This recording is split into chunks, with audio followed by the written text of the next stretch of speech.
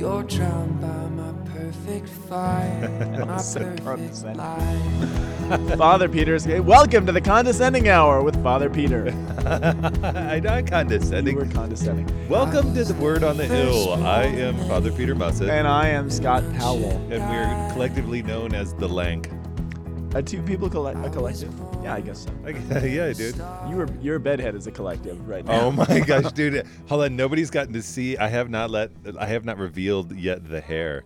Yeah, you can It's take a getting there. picture of I'll me take a if you- picture and if put you it on feel social like networks. Our people like it when we do that. We get so many likes and comments when I put on Facebook that we're recording live, or Dude. that we're recording right now. It's amazing to me. Like Dude. more than actually listen to the podcast. More of you are excited that we're recording the podcast. Then yeah, It's not doing it Hi. justice. That's okay. I know because it's full fro, man. So what happened is today is it's super busy. I have a funeral at the time that we normally podcast, and so we decided to get up and do the podcast the very first thing in the day. Yeah. Well, And, maybe for you. And I tell you what, man, it's a wonderful thing. But we have our coffee, which is nice. We haven't had the podcast with coffee in a long time. I know this is Lanky Guys con leche. No, that's Big time. con cafe con leche. Well, you put a lot of con leche in mine. Well, I did, but you provided all the leche. Father Peter really likes leche. I do. That's milk or cream. Yeah, I like heavy whipping cream The in heavier my the better. thing because it's just so good. So creamy. Well, guys. Talk about condescending hour with Scott Powell. Oh, I think it's going to be fun first thing in the morning. I kind of like it too. We don't have the weight of the day to weigh us down. Yeah, or any filters, because you know how it is. Like when you wake up, you're Or just like any you're just gonna filter. say what's going on. Well, you are. All right, we're in the 27th Sunday of Ordinary Time. Not the 22nd, the 27th. Dude, With a seven with a With a Okay, our first reading from the 27th Sunday of Ordinary Time seventh. is from Isaiah, where we've been the last couple of weeks, chapter 5. I got my eyes on you, Juqualan. By the way, the 27th Sunday What in is- ordinary What time. did you just say? What's got the my- reference? I got my eyes. It's Isaiah, so it's Isaiah eyes. It's Eyes. Okay, it was much less deep than I was going. Okay, yeah. It was it's from Key and Peele, substitute teacher. I don't know. So it's- Isaiah chapter 5. well, the 27th, dude, you like jumped in so fast. No, I didn't. We're even like know. 5 minutes into the podcast already. but I did. There was no warning. There 'Cause- was. I said it like 18 times. Oh, okay. And then, or once, depending on how you No, count. I really emphasized that 27th. Yeah, you did. But it's Faustina Kowalska. It's No. Faustina's Is it day. really? Yeah, the 20th. Oh, man. I October love St. 5th. Faustina. And we're recording our podcast today on the feast of Saint Therese of Lisieux. Leger. We're in Isaiah chapter 5, verses 1 through 7. That's a good one. And then we have the responsorial psalm, which is the psalm of the 80. Not the Psalm of the 80s. No, That's but different. the psalm 80. It sounds like a VH1 special, doesn't it? Psalms of the 80s. It totally does. Oh, okay. So we've got 9, 12, 13 to 14, 15 to 16, 19 to 20. Yeehaw. Okay. And then our second reading comes from Philippians. We're still in Philippians. Chapter 4, verses 6 through 9. Followed by the gospel, which is Matthew 21, 33 to 43. 33 to 43. That's right. So here we are back in Isaiah. We have been jumping around. It's so funny to me because the first, the second reading and the gospel have been going pretty systematically through. Like we're just going one after another. Isaiah, we've stayed in Isaiah, but we're literally all over the place. It's been kind of crazy. It really is. I mean, you guys have heard us talk about the structure of Isaiah. If you listen to this podcast more than any other thing we've ever done. Or But in the what's last couple nice, weeks. It's not our fault. It's the liturgy's fault. Because Yes. Isaiah keeps showing up. And we got to give the context. What if somebody's listening to it for the very first time and they don't know about the crash course in Isaiah that we give every week? then Then we they're have to- lost, and they're going to leave the church, and then or not even all join on the us. church. Oh, it's all on us.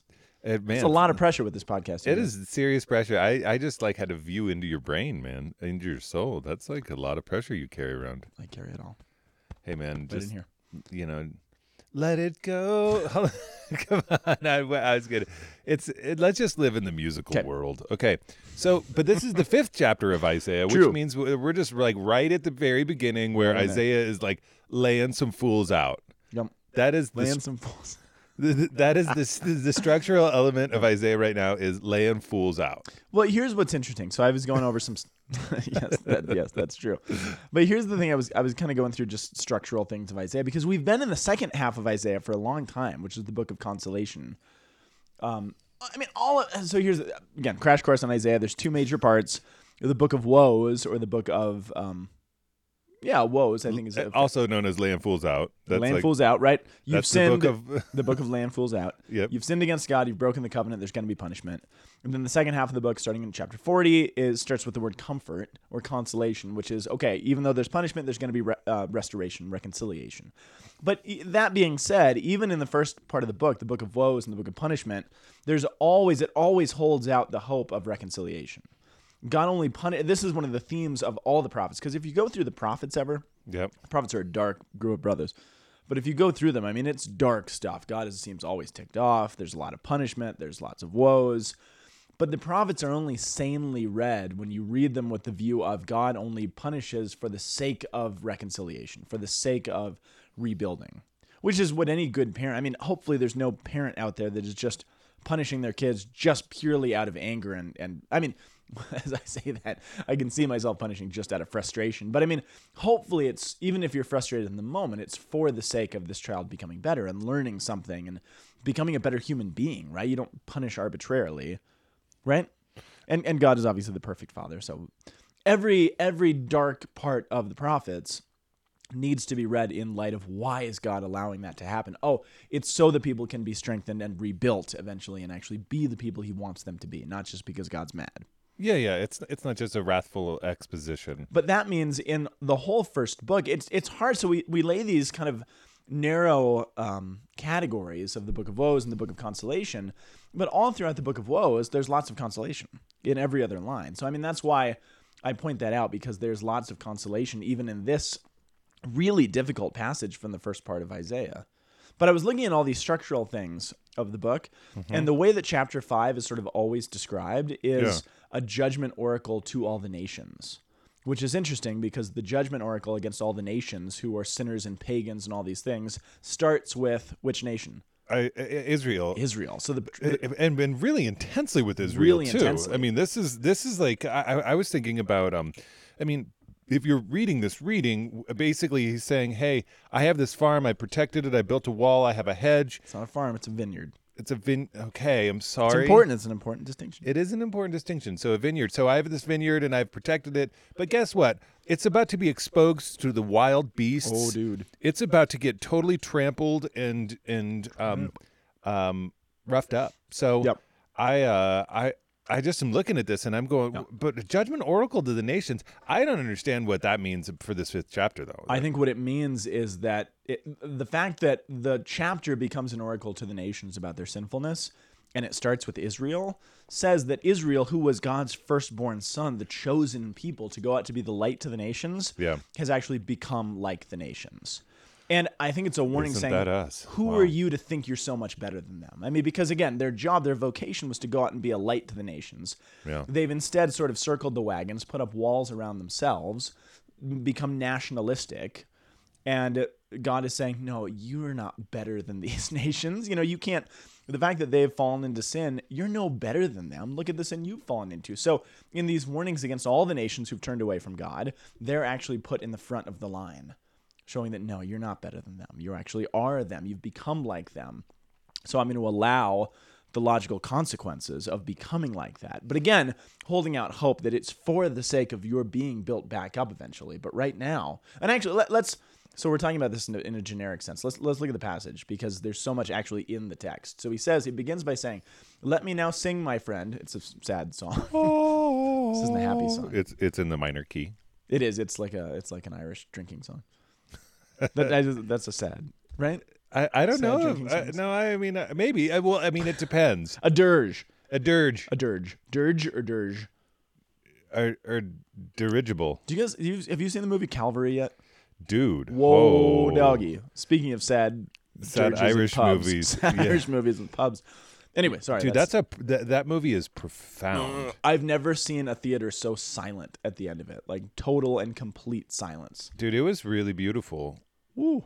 because it's a total imitation of Christ. Calvary, you guys. Check it out if you haven't seen it. It's not for kids, so don't take your kids to it. Yeah, if you take your kids to it, they are going to have a hard time. Yeah, please don't. But it's a powerful movie. Anyway, and it speaks to its name, Calvary. Anyway, so I have Irish sadness in my head, in my heart right now.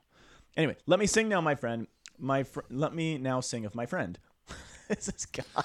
I love it because it's like God. It's like God being like, oh, so I have this friend who knows this girl and really likes her. I just always think that's I awesome. don't know why he does that. I totally love that. I love that is like a universal expression. I think they were using they were using this back then.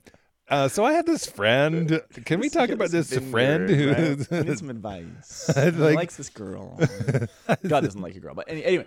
Okay, so let me sing now of my friend's song concerning his vineyard.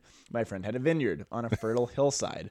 He spade it, he cleared it of stones, he planted the choicest vines, then he built a watchtower, he hewed out a wine press, and then he looked for the crop of grapes. But what it yielded was what?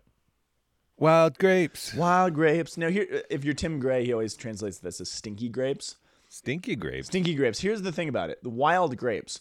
We don't know exactly what this vineyard is actually bearing because the word that shows up, it's what we call a hapax legomenon. Hapax legomenon. I thought you would like that. Yeah. Well, I was looking through grapes. I looked through all of the references to grapes in the scriptures for this one. Good for you. And a hapax legomenon is a singular instance of an idea in the scriptures. Right. Appears nowhere else. So Dude. the Hebrew word appears nowhere else. And so the only way that we really know how to translate certain Hebrew words is to find out how they're translated elsewhere. Yeah. And this one, we just have nothing. There's no other use of this. Yeah. No, in the Septuagint, so when except for in the Descendant song, sour grapes, but that's a bit of a different. Would it be sour? It's possible. So it's like stinky, wild, sour. Here's the only clue we have in the Septuagint. So when the Hebrew Bible was translated into Greek, around the 2nd century BC or so, there is another. So that the word that's used there is in Greek is translated as the same word somewhere else in the Septuagint. Does that make sense? So in Genesis 3, the word for what the ground is going to bear now. So when Adam is cursed and the ground is cursed, it says he's going to have to toil and the ground is going to bear thorns. And it's the Greek word akanthos. Right? Okay. That's the same word the Septuagint uses here. So in the Greek translation of the Bible, that's the word that the Septuagint decides to use for these grapes. I wonder what Jerome did with the Vulgate with this. I don't know what the Vulgate says. Because he also, I don't either. That's kind of a vulgar translation. But I do find it kind of interesting, though, that the Septuagint translators decide to take it back to the story of original sin. That's sort of their tie-in. Thorns and thistles are born. That makes along sense. with the grapes, which I just think is interesting. So we translate it as wild or stinky or whatever. There's bad grapes, right? That's the idea. So here's this thing. Well, he's gonna. They're not grape. That was bad actually. So somebody just got hurt by that one. I'm sorry for hurting you. It's all right. So now inhabitants of Jerusalem, he says, and the people of Judah judge between me and my vineyard. What more was there to do for my vineyard that I had not done? In other words, let's finish this. Why, when I looked for the crop of grapes, did it bring forth stinky or thorny or thistle grapes? Now I will let you know what I mean to do with my vineyard. I'll take away its hedge. I'll give it to grazing. I'll break through its wall and let it be trampled. Yes, I will make it a ruin. It shall not be pruned or hoed, but overgrown with thorns and briars. I will command the clouds not to send rain upon it. The vineyard of the Lord of hosts is the house of Israel. And the people of Judah are his cherished plant. He looked for judgment, but see, bloodshed. For justice, but hark, the outcry. That last part is really key. So first of all, God interprets himself, or Isaiah interprets this whole thing. So what's the vineyard? The vineyard is the house of Israel. The house of Israel, right? So the nation of Israel, that's the vineyard. And so it begins by saying, okay, there's this vineyard. What? Your facial expression was so happy to me. Because you're looking at the clock. I didn't mean to look at the clock. No, it's okay because I know. I got all rushed and stressed out. What was I talking about? Oh yeah, so whenever you see vineyards are often mentioned in the Bible, not just the Old Testament, but Jesus used them all the time in the New Testament. Yeah, this is this is the core of all of the readings. They should call this Vineyard Sunday. Yeah. I was trying to think of a song for Vineyard Sunday. Anyway, no, it's Vineyard Sunday, but even apart from our readings, there's lots of mention of vineyards in the Old Testament and the New Testament, and it's always in reference back to the people of Israel. So Yes. Israel, and I mean, a gardener. I mean, think of the garden. It goes all the way back to the Garden of Eden. I mean, God plants a garden. He's building a people for himself, right? This whole idea. So this is Israel. He does everything for it. He prunes it. He makes it nice and beautiful. Protects it. Protects it. Remember, he calls them his firstborn son, his chosen, all these things. And even though he did everything possible, it yields this terrible harvest, right? Of stinky, wild, sour, whatever grapes, right? So what is he going to do? What do you do? And this is, I think it's an interesting agricultural question, because what do you do when your garden is not bearing anything good? Well, you have a couple of You options. have a couple of options. You have to either fertilize it better, you have to tend it more, you have to change. What can you not do? What is not going to help your garden? Letting it go. Letting it go, letting it be, saying, okay, well, it'll figure itself out, right? Yeah. Which is sometimes how we kind of want God to deal with us. Just let us do what we want. We'll work it out. We'll figure it out. And I think sometimes we see God that way. He's this distant, Ooh, that's the a kind of good clockmaker. He's interpretation. just going to set it going and, we'll figure it out. He's like, no, if the garden's bearing wild fruit or terrible stuff, I can't just let it be. I can't just let it go like that. So what do? Well, you might redig the garden, but it says I'm not going to hoe it. I'm not going to do anything. Yeah. But an option in the ancient world, one of the things that Israel failed at in the Old Testament, which I think is significant. Do you remember? Have we talked about the Jubilee year in the Old Testament? Did that involve Jews? Yes, but Yeah, we've talked about it, but it's worth revisiting. I mean, the Jubilee year is a very important thing. the Jubilee year was a I very. mean, that is a cornerstone of the understanding of the culture. it's supposed to have been. It's supposed to have been, but it ends up falling apart because Well- every so you have a Sabbath, which is every 7 days. Yeah. So which is kind of a mini Jubilee. Let's just talk about the Sabbath year for a second. Okay. Yeah. So continue. Go on. So, well, I was just going to you lay have out the three structure. layers of this. Okay, yeah. So you have the Sabbath, which is every 7 days you have one, and then And what do you do on the Sabbath every 7 days? You don't work and you worship God, and Yeah. you have family. You do no work. You don't harvest. You don't. I remember this. This showed up in the Exodus story when the manna was falling from heaven and the quails and all that stuff. And God said, "Okay, on the seventh day, don't gather any. On the sixth day, on Friday, gather enough for 2 days. Because on that seventh day, don't gather any. Don't. It's not. It ain't good. Just let it be. Yep. Let it be. Let it be, manna for me. Okay, so that's layer one. Okay, Sabbath so day. then every 7, is it months or years? Years. Yeah. See, so then every 7 years, then you would have a Sabbath year. You have a Sabbath year, which you don't do any work for the whole year. For the entire stinking year, which I mean, imagine how hard that would actually be. I mean, it was hard enough for the Israelites to do it for one day. Now God is saying, do it for an entire year. Don't work. Dude, that don't sounds harvest. awesome. Don't go in your fields. Don't work your crops. Don't do anything. And then what's the last step?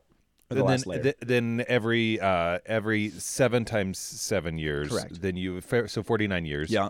You have what everything resets. It's a double Sabbath year. So for the 49, so the 7 times 7 years. So Sabbath times Sabbath. In the 49th year, you actually let everything lay fallow for 2 years. That's the Jubilee on the 49th and into the 50th, and the 50th being the Jubilee year. Does that mean that everybody has to save up for that? I mean, Absolutely. That's like a lot of work to. It's a lot of work.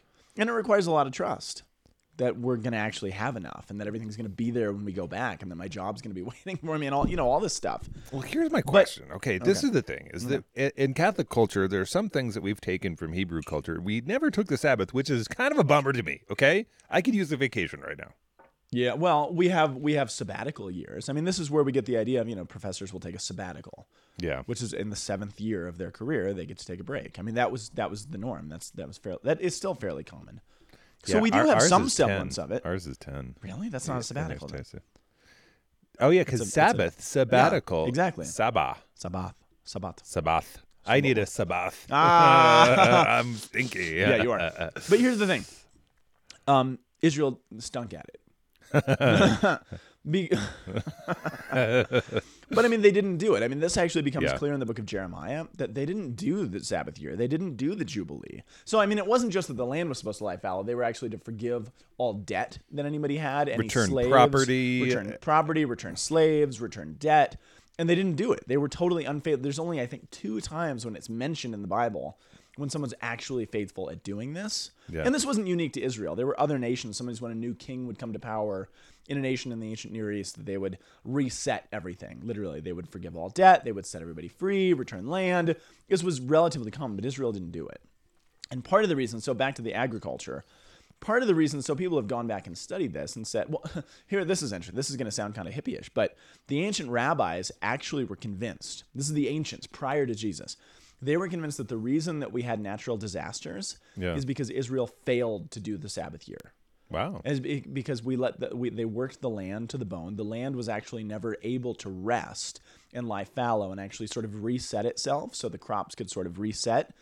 Because we worked it to the bone, the earth literally has lashed out at us. Which sounds really like New Agey kind of hippie and environmentally, but I mean, this is the ancients. Sounds like a M. Night Shyamalan's movie or whatever. It does.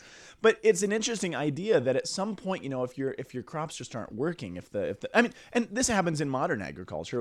I don't know what it's called, but somebody will farm a particular piece of land, and then they'll move on to another piece of land and kind of let that part of the land reset, and then they'll sort of, does that make sense? Oh, yeah. There's a term for that. I don't know what it is. Yeah. But that's what I see actually God doing. So I'm going to tear down the hedge.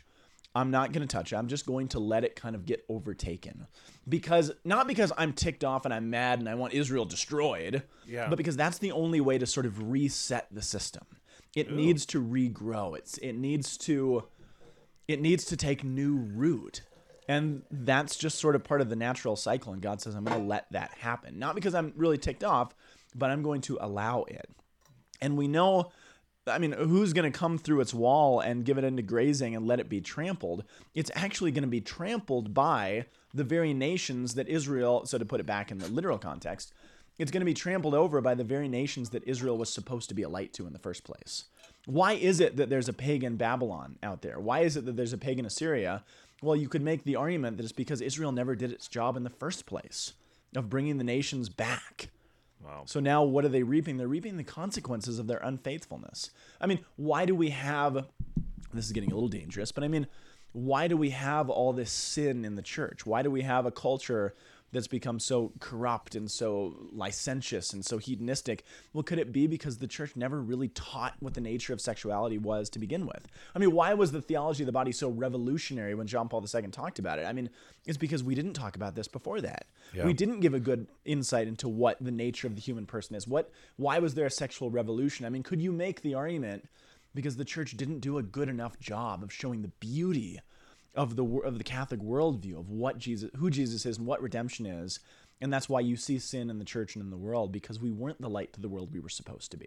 Yeah. And so in a certain sense, not just, look at all of those crazy people out there who are so corrupt in the world, but wow, I wish we'd have done a better job of showing them who Jesus was. So now we didn't have a culture who is embittered against Christianity and thinks Christians are a bunch of morons and jerks and bigots or whatever they think we are. Yeah. Is it because we didn't do a good enough job? Who are we going to blame? Who is there? Who's responsible except the very people who are supposed to be the light of the world? Does that make sense? Yeah, absolutely. So it's not God in the Old Testament just mad and sending wrath and punishment. It's literally the people simply reaping the consequences for not being evangelists, to put it in a certain way. Your condemnatory attitude towards the basket weavers of America, because all these people who are putting their light under the bushel baskets are basket weavers of America. It's really upsetting to me. Is it really? No, not at all. No. Come on, it's a joke. Okay, well, it's dangerous territory. It is dangerous territory, but I think that it's actually 100% true. That's like one of those things where I'm like, when you have it and you're not giving it away, it's exhausting. Yeah. Pun intended. Because you have to. You know what? I've just made a joke on an analogy or a metaphor that I've never actually shared with anybody, and I'm not going to share it now. So, cool. But it's exhausting because we are actually really meant to do this. So that's why. That's why we have to actually look and actually think, okay, what does this mean for us now? What is it? Because both the Philippians and the gospel is actually going to speak to this. Yes, very much. But specifically the responsorial psalm, which is so deliberate. Normally we don't get such a deliberate, intentional thread. No, it's crazy. But the response is, the vineyard of the Lord is the house of Israel, which comes from Isaiah. The Strove is from Isaiah. It's not from Psalm 80. Oh yeah, it's Isaiah 5:7. Yeah, so that's why it's not as intentional as it seems. But it is there. It's still there. But the Strove is. transplant. I just have to point out one thing. One of the things that's very important that this The responsory, not the reading- strophe. The strophe is the little things that are in between. I'm the sorry. The responsories. responsory, the responsicle. The responsicle. But I just keep reiterating this. What this reading is stressing, especially for the people who are going to be reading it in its original context, you are going to get trampled down by Assyria and Babylon, but it is not for lack of God's love, right? And that's, I think, what it wants to stress more than anything. Those first few verses show more than anything else, principle number one, how much God loves his people and how much he cares for them and wants them to thrive. When they don't thrive, he has to figure out, what do I do about that? But it's out of love that this is all happening, which I think is just an important principle that gets lost in the Old Testament. Yes. Okay, so now onto the response oracle. It's nice. What this is an emotional response to the action of Isaiah in a certain sense. I mean, now it's not linear as we would understand, but it's you've transplanted this vine, you've drove away the nations, you planted it, you put its foliage to the sea, and it goes really far. But why have you broken down its walls? That every passerby plucks its fruit, that the boar of the forest lays it waste, and the beasts of the field feed upon it. The beast feeding. But that first is the first thing, the strophe, the first 4 or 5 things. Yeah, the first. The strophe, the heart of the. What is the psalm. What is the first strophe hearkening us back to? Joseph. No. Well, sort of. Yeah. I mean, we have the old and the new. We have Joseph, but then we also have Mary and Joseph. No. What is it? What is the psalm hearkening us back to, though? Yeah, a vine from Egypt you transplanted. I mean, Joseph hasn't been born yet. Joseph of the and the Technicolor Dreamcoat. Yes. Joseph. Okay, that's what I. Yeah. That Joseph. Right. But then we're also looking forward to course. Joseph and Mary. So this is a center point between the 11. It is, but it's the Exodus story, right? It's a So fulcrum. the Egypt you transplanted from Egypt, you drove away the nations. Oh, what even- nations did yeah, they yeah. drive away? Egypt, who was trying to oppress them, right? And they planted it and put it forth its foliage to the sea, the crossing the Red Sea and the destroying Egypt in the Red Sea. It shoots as far as the river. Where does the story end? At the River Jordan. I mean, it is the Exodus story sort of being retold. Oh. And if you have the eyes to see it, what's being said? It's basically telling people like the people in Isaiah's time, look, if you're freaked out because Babylon is going to come and destroy you, look, this has happened before. You've been overtaken by foreign nations in the past. You've fallen into slavery. You've been oppressed. Look at what happened at the end of it. That oppression, that 400 years of slavery in the time of the Exodus, actually led you to the promised land. It led to God rebuilding you as a great nation. So if you're worried about the future and what's going to happen if this foreign nation comes and takes you over, you need only look to what God has done in the past when a foreign nation has taken you over. I think that's what it's trying to evoke and show them. Well, this is beautiful because And why this fits. Yeah, the next to last strophe, it says, "Once again, O Lord of hosts, look down from heaven and see. Take care of this vine and protect what your right hand has planted, the Son of Man whom you yourself made strong." Boom. And like, man, that's huge. That's really intense. And then ultimately the response is saying, "Okay, we get this. Yeah.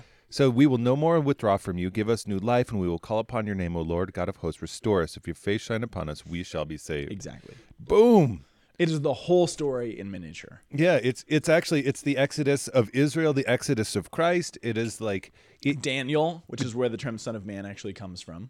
Oh man, it is the fulcrum. Like you said, it was the fulcrum on which everything turns. It really kind of is. Wow, that's really awesome. Yeah, it's a powerful psalm. I should have studied that one before we got. I to the actually podcast. did study it, but none of those things were what I studied. That just kind of came out. That's awesome. It's pretty cool. Well, let's get to these Roman soldiers. Which brings us to retired. Oh yeah. These retirees. Let's get back to Florida. Oh yeah, it is ancient Florida. It is. I used it in my homily this weekend, and everybody loved it. Oh, I was at Father Brady's Mass. Yeah. Did they? That's totally what it is. It is. It's a coastal town. They all have their little RV chariots, driving around. RV chariots. I wish I would have had that one. I just thought of that. I loved the image. That me too, with little awnings. Oh yeah, the little things. Oh, Christmas lights on their little trees. Okay, so Philippians. We've been in Philippians for a while, but now we've made a jump. So last week we had that whole the retelling of the canonic hymn, the hymn of self-emptying, right? Man, it was so good for all the readings last weekend. It was just good. It was, but I mean, so what are the Philippians dealing with? Well, this is perfect. What are the Philippians dealing with? What's their problem? Their problem. We haven't talked about it yet, really. No, we haven't talked about it. I mean, I'm looking at the context. Okay, the retirees. There's Jesus. There's King Jesus. They have patriotism. Well, you know what? The problem is that they've served and they're saying, "Where is mine now?" No. No. Okay. No, I would argue against that. I was just speculating. No, this Fine, is good. I'm wrong. No, whatever, dude. No, I think this is a good conversation. I think the problem is they're getting theirs. Quite frankly, I mean they've got their benefits. They're not paying taxes, certain taxes. They've got their land. They're in their nice coastal city. You know, they are literally reaping the benefits. But now they're being asked to follow Jesus, who is quite the opposite of everything that the world is telling them about what they deserve. Yeah. But where is it? Paul actually says, yeah, here it is. They are being persecuted. They're suffering. Oh. There's something. Now, here's the problem with Philippians. We don't exactly know what they're suffering. But Paul says, so this is in chapter 1, it's in verse 29. So it's right after he talks about being in prison and how people are stabbing him in the back, but he still rejoices. And if they kill me, you know, that's fine because I'll just get to be with Jesus if they let me live. Remember that whole thing? So at the end of that, he says, "For it has been granted to you that for the sake of Christ, you should not only believe in him, but also suffer for his sake, because you're engaged in the same conflict which you saw, and you now hear to be mine." So they're suffering. We don't know what they're Yes. suffering. I imagine that a group of people that's being asked to worship a guy who was convicted of the worst possible crime that a Roman soldier could ever swallow would cause a great deal of persecution. And the fact, I mean, think about this. Look at the first line of this book. So if you are a Philippian and you've spent your life, you've given your life to Caesar Augustus. Well, now it's Caesar. Who is it by this time? Caesar. It's Caesar. It doesn't pretty. matter. It's pretty important that that we still have Caesar. that information. Caesar. Come on now. I know, But it's Come on. Caesar. So everybody around you, I mean, again, this is one of the most patriotic cities in the empire. They've suffered. They've given everything. They're the greatest generation, so to speak, of Romans. And here's how the letter opens. Paul and Timothy, slaves to King Jesus, to all the saints in King Jesus who are at Philippi and the bishops and deacons, grace to you and peace from God our Father and the Lord Jesus, the King. I mean, every line he chooses. I mean, it's almost painfully redundant how many times Paul chooses to put the word king or Yeah. Christos. So this is the kind of letter you couldn't read out loud in Philippi. You would be put to death if you read this thing out loud. So why are they suffering? Why are they being persecuted? Probably because they're being asked to do something that would quite frankly be illegal and treasonous in their culture. And their neighbors probably hate them for it.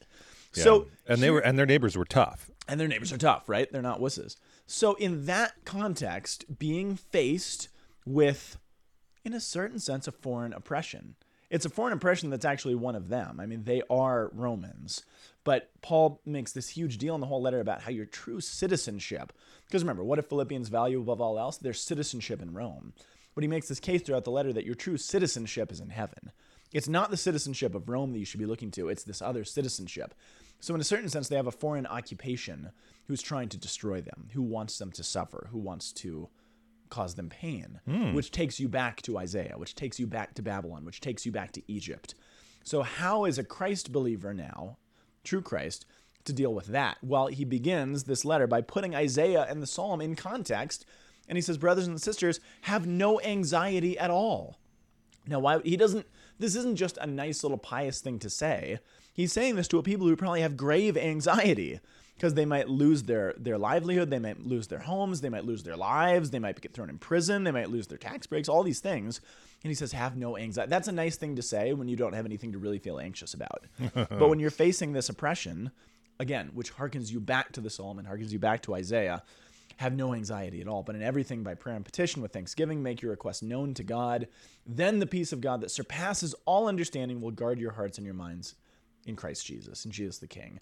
And then he exhorts them to focus on whatever's honorable and true and pure and lovely and gracious, and to keep steadfast and keep on doing what you have learned and received and all this stuff.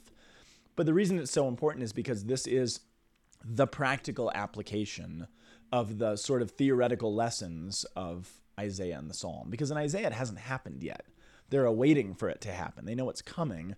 In Philippians, it's actually happening. So now how do you take that principle and live in the middle of it? And Philippians does that. Does that make sense? Yeah, That's why I absolutely. think it's so applicable. Yeah. Because we're all going to face our own Egypts. We're all going to face our own Babylons. We're all going to face this. So that's great to go back and look at Isaiah and hear what God said.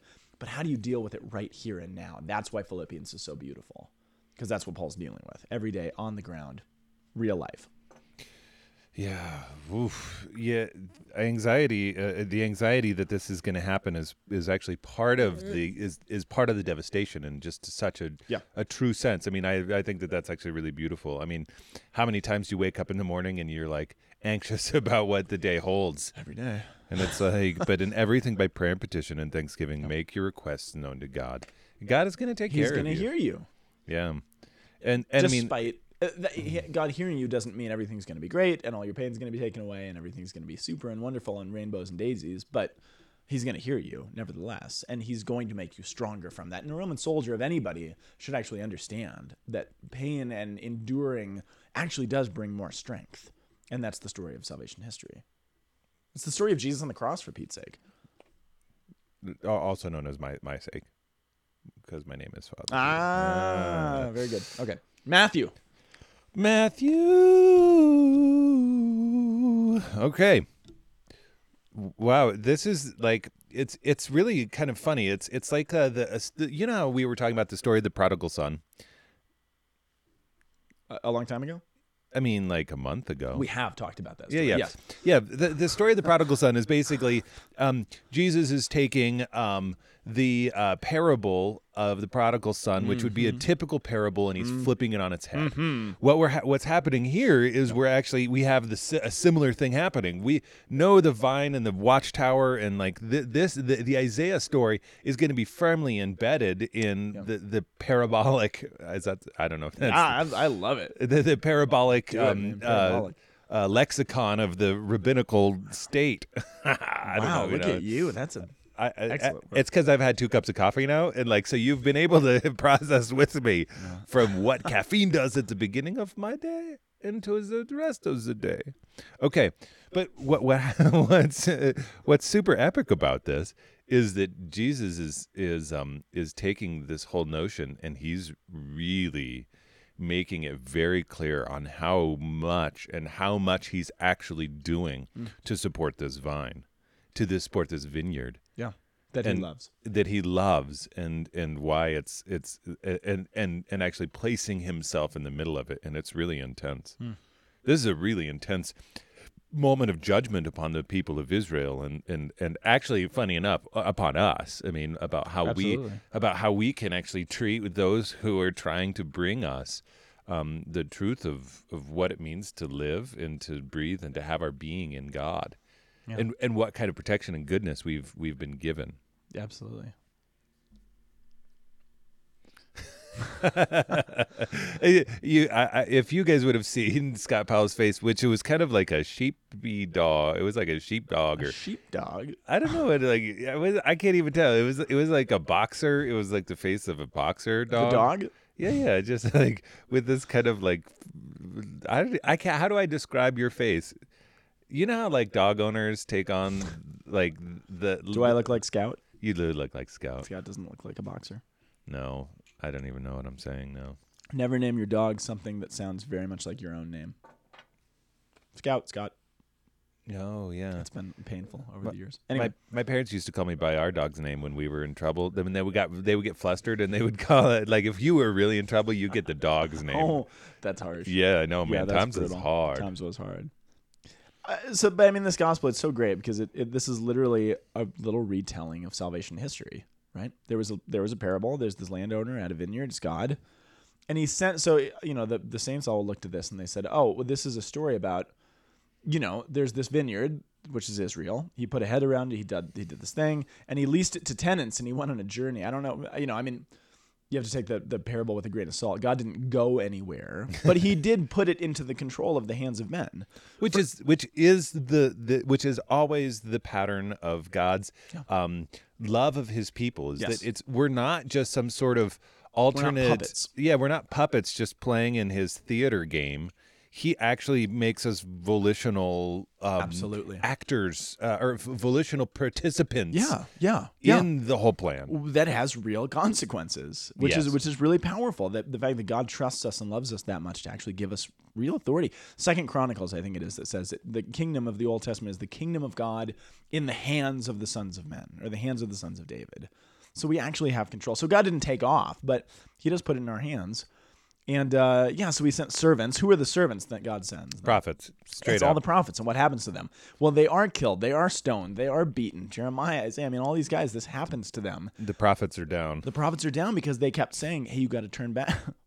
Is that a thing? Yeah. I mean, it's like we live in a capitalistic society, so you say the prophets. Oh, the prophet. I know. Come on, dude. They got to work with me here, man. Oh, thank you, Tom Smith. Yeah, you're welcome.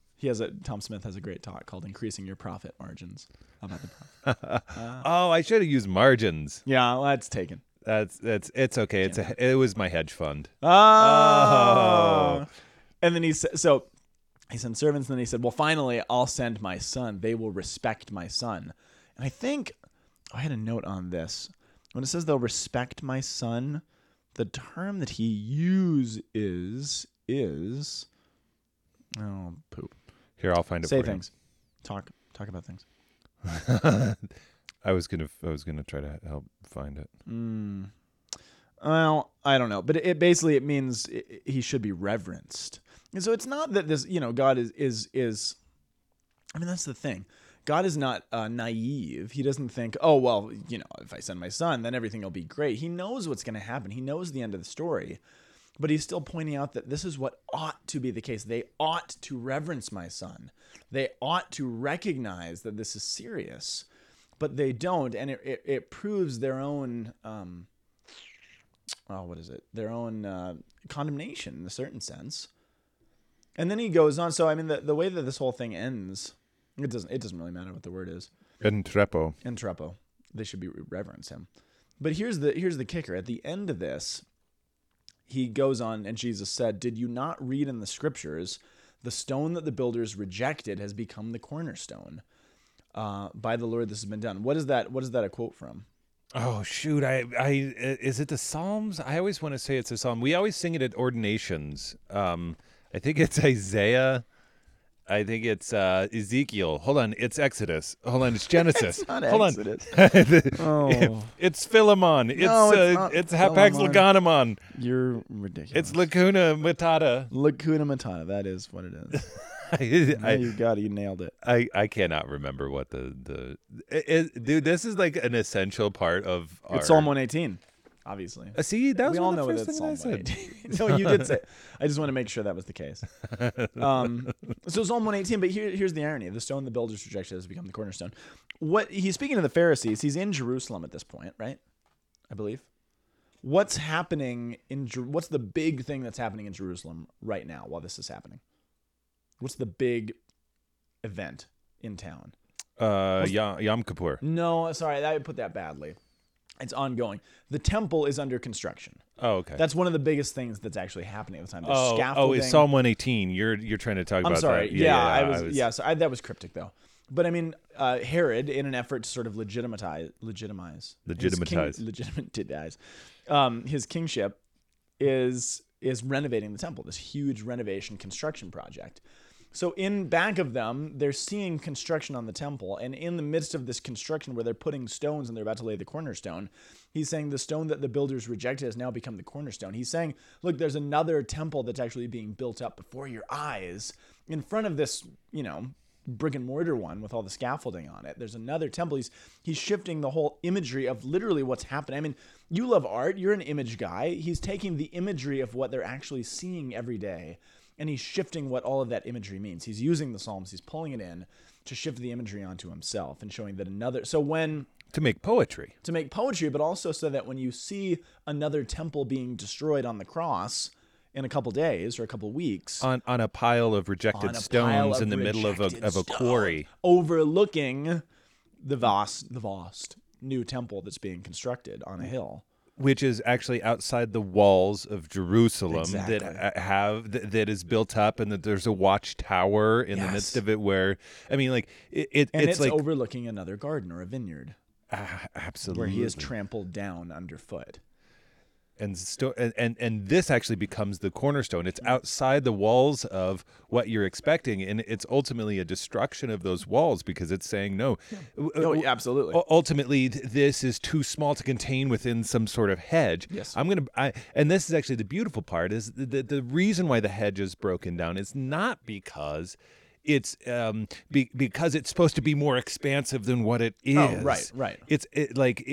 So Well, sure Yes, that it is, though. It is because it's supposed to be more expensive than what it is. Yeah, Absolute- that's what I'm Oh, saying. that's what you said. I think you said it's not because. No. Sorry. Yes. Yes. It is. It's not because the Lord wants to just Right. say, I want this totally, utterly ruined. You know what I mean? Like this whole, this whole project is done. I'm out of here. Right. But that's actually so impossible to see from the perspective, because all you experience is destruction and judgment, and you're like, oh no. I mean, where it's like you look at Babylon, but like there's so and the exile that they had to experience when they're taking it out. How would you ever be able to actually raise up even the Magi, who were going to have this freedom of understanding, so that they could seek out the Lord of Lords in the midst of this cosmological poetic expression? Poetic. Yes. Or how do we actually even experience this, so that we ourselves can receive this and we can have the Lanky Guys podcast? Absolutely. But one last point that I think is important. I mean, wow, how do I say this? What was the fruit of the slavery in Egypt? I think the fruit of the slavery, I mean, there's lots of fruit. One of the major fruit of the slavery in Egypt, and this is what God talks about in the Exodus story, he wants to be known. Who does he want to be known by? He wants to be known by the Egyptians, not just Israel. Who goes with them during the Exodus? Tons of Egyptians and other nations that Egypt had enslaved. It's not just for them. Break down the wall so that it can be expansive in the way he said. So, I mean, when Jesus is trampled, when the new temple is trampled down underfoot because the hedges have been broken, he's destroyed in this field overlooking a vineyard, who's the first person to acknowledge who he was? Roman soldier. It's a Roman soldier. It is the very people who are oppressing them. Why does God allow us to be oppressed and sort of beat up by people out there? Well, ultimately, it's because God wants them to know who he is, and maybe he's going to use us to actually cause that introduction. He allows Israel to go into Egypt for 400 years so that Egypt can come to know God. He allows Israel to go into Babylon for hundreds of years. Why? So that hopefully Babylon can come to know him. He allows Rome to become the oppressors over the Christians and the Jews before them. Why? So that Rome can actually know him. Does that ever work? Yeah, that's why we're called the Roman Catholic Church, because it works. And sometimes it only can happen through the suffering that God allows us to partake or to participate in. Yeah. Wow. I mean, it goes back to the movie Calvary. I mean, Yeah. like even in the midst of that, again, it's a contemporary expression, even in the midst. And I mean, we cannot overlook one major part of this. Okay. Why the vineyard? Because again, this all points towards the Eucharist. Oh, that's really good. You know what I mean? I Like didn't even think this about is that. all pointed towards the blood of Christ, and Wow. the blood of Christ would be over the whole world. Oh, man, that's good. Yeah. Nice work. Yeah, so that Way to pull it in, baby. baby. Woohoo! Woo! Well, you guys are pretty cool. Thanks for You are. enduring with us unto the end. To the end. and Indeed. we wish you a Merry Christmas. I knew you were going there. Why All did right. you know I was? I going don't there? know. Find us on Facebook. You can pin us on Pinterest. I haven't even looked at our Pinterest. I haven't looked at. I mean, I kind of just did I the keep getting introductory. emails from Pinterest. Do about you? all the things I might be interested in. Dude, like just click on some of them. I really have no idea how Pinterest motorcycles works. and beer is basically all I keep I getting. just- Craft beers and motorcycles. So I don't know how you set this up. Anyway, find us on Pinterest. Find us on Facebook. Send us an email. Give us a call. Just do 411. 411. That's for the Lanky Guys in Boulder, Colorado. Yep. And we will see you next week. Bye, We'll see everybody. you next week. God bless you. The Word on the Hill is a production of the Aquinas Institute for Catholic Thought here in beautiful Boulder, Colorado. www.thomascenter.org. You can also send us an email at lankyguys@thomascenter.org. See you next week.